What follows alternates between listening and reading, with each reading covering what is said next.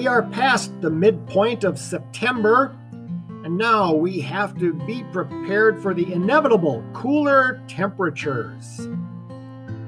But it will not happen this weekend, according to reports.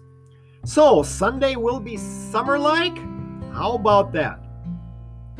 It is September 17th, and this is an important date in Civil War remembrance for Minnesota. You might be aware that Minnesota had distinction in the U.S. Civil War, most notably in the Battle of Gettysburg. What a hellhole of death that was, over 3 days in the Pennsylvania countryside. Why does humanity sink to this level where such extensive death happens in order to resolve political conflict? Well, the Union was preserved, slavery was extinguished. On this date, in 1885, September 17th, Civil War veterans of Company B of the 1st Minnesota Regiment form the Last Man's Club, meeting yearly at the Sawyer House in Stillwater. They preserve a bottle of wine to be opened by the last survivor, who would be Charles M. Lockwood, the sole attendee of the 1930 banquet. Let us move on to the year 1887. September 17th has importance then also. On that date, a near riot occurs in the grandstand of the Minnesota State Fair during a Civil War reenactment.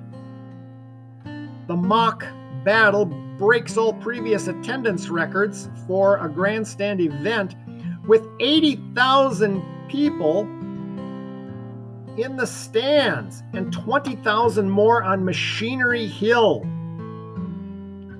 Wow. The event is fraught with fears of the grandstand collapsing, fights for seats, and injuries from the mock battle itself. Agricultural Society Secretary H.E. Hord justifies the expense and chaos of the event by describing its educational value.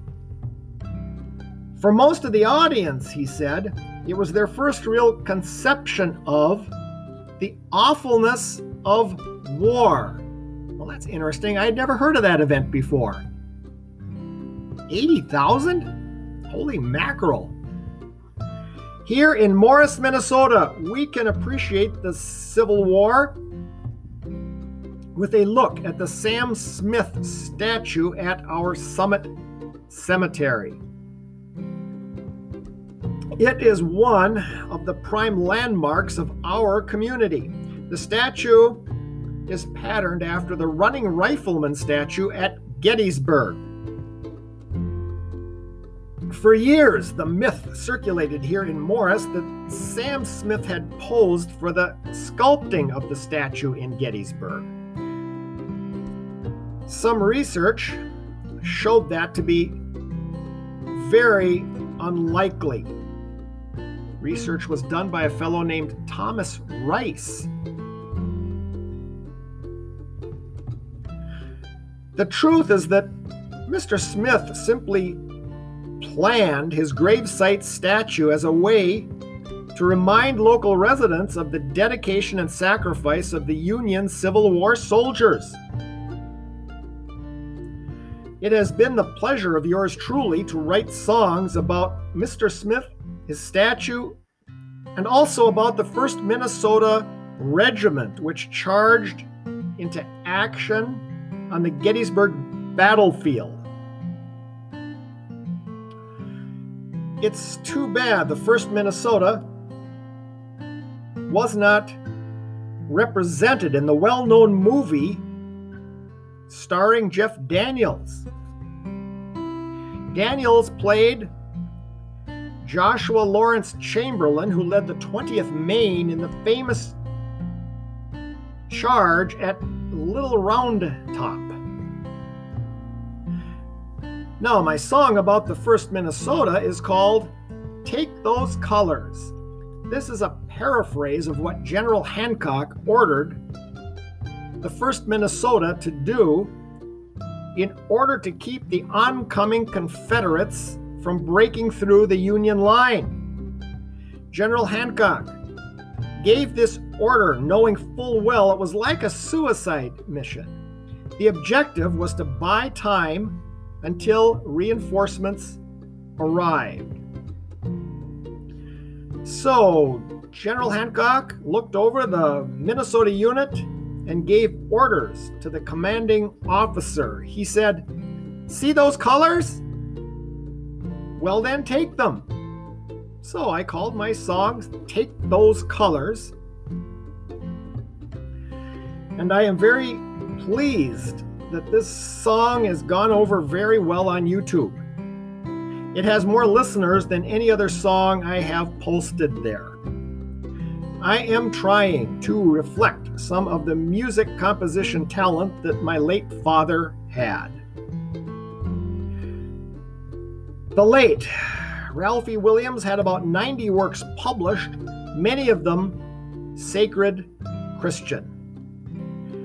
I could never truly mirror his talent, but I have developed enjoyment of the pastime of songwriting. Right now I'm looking out our picture windows to the north here along North Ridge Drive in Morris. And what a beautiful day as we strive to hang on to summer a little. When the cold weather sets in, it sticks around for such a long time, don't you know? It's a beautiful day for shooting some outdoor hoops like at the court at Wells Park. Might be a good idea for later today, or tomorrow, or Sunday. And then I believe temperatures will be dipping somewhat. Excuse me.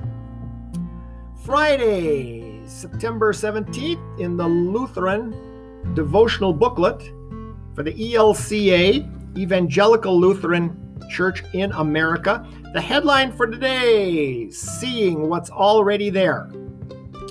Draw near to God, and He will draw near to you. That is from the book of James. Let us continue. Have you ever been looking for something and just couldn't find it? You look in drawers and cupboards, but you don't see it. You are sure it was there. Then someone else comes along and says, "Here it is." It was right there all along, but you didn't see it because it wasn't where you thought it should be, or it didn't look exactly like you expected. James encourages his community to draw near to God and promises that God will draw near to them. This might sound like God stays away from us until we move closer to God. But that wouldn't be like the God of grace we know and trust. Drawing near to God is more like trying to see God who is already there, but we keep not seeing. Maybe we expect to find God only in a certain place or only appearing a certain way. Drawing near might mean being open to how God is present now in unexpected ways. Then we suddenly see God as the one who has been right there all along, but now suddenly draws near in new ways. Ever-present God, open our eyes to see where and how you are near to us now. In Jesus' name, amen. Prayer concern. Those looking for God in their lives. Well, we are always seeking that spiritual element, aren't we? I attend First Lutheran Church at Morris, and frankly, things don't appear real positive there now. in terms of I know the financial situation isn't great and the attendance doesn't seem real encouraging either. Not sure what the answer is. I think the church represents something special. That's my view. Many of us out here in outstate Minnesota might consider the ELCA too liberal. I think that's ridiculous to hold that view. It's just ridiculous. The most conservative Christians out there could attend a church on any Sunday at an ELCA church and find it to be totally wholesome and fulfilling. Oh, people get worked up in strange ways over issues that aren't always worth the trouble. Well, gay rights, it has torn us apart, hasn't it? At any rate, enjoy what remains of this very pleasant weekend. Good day.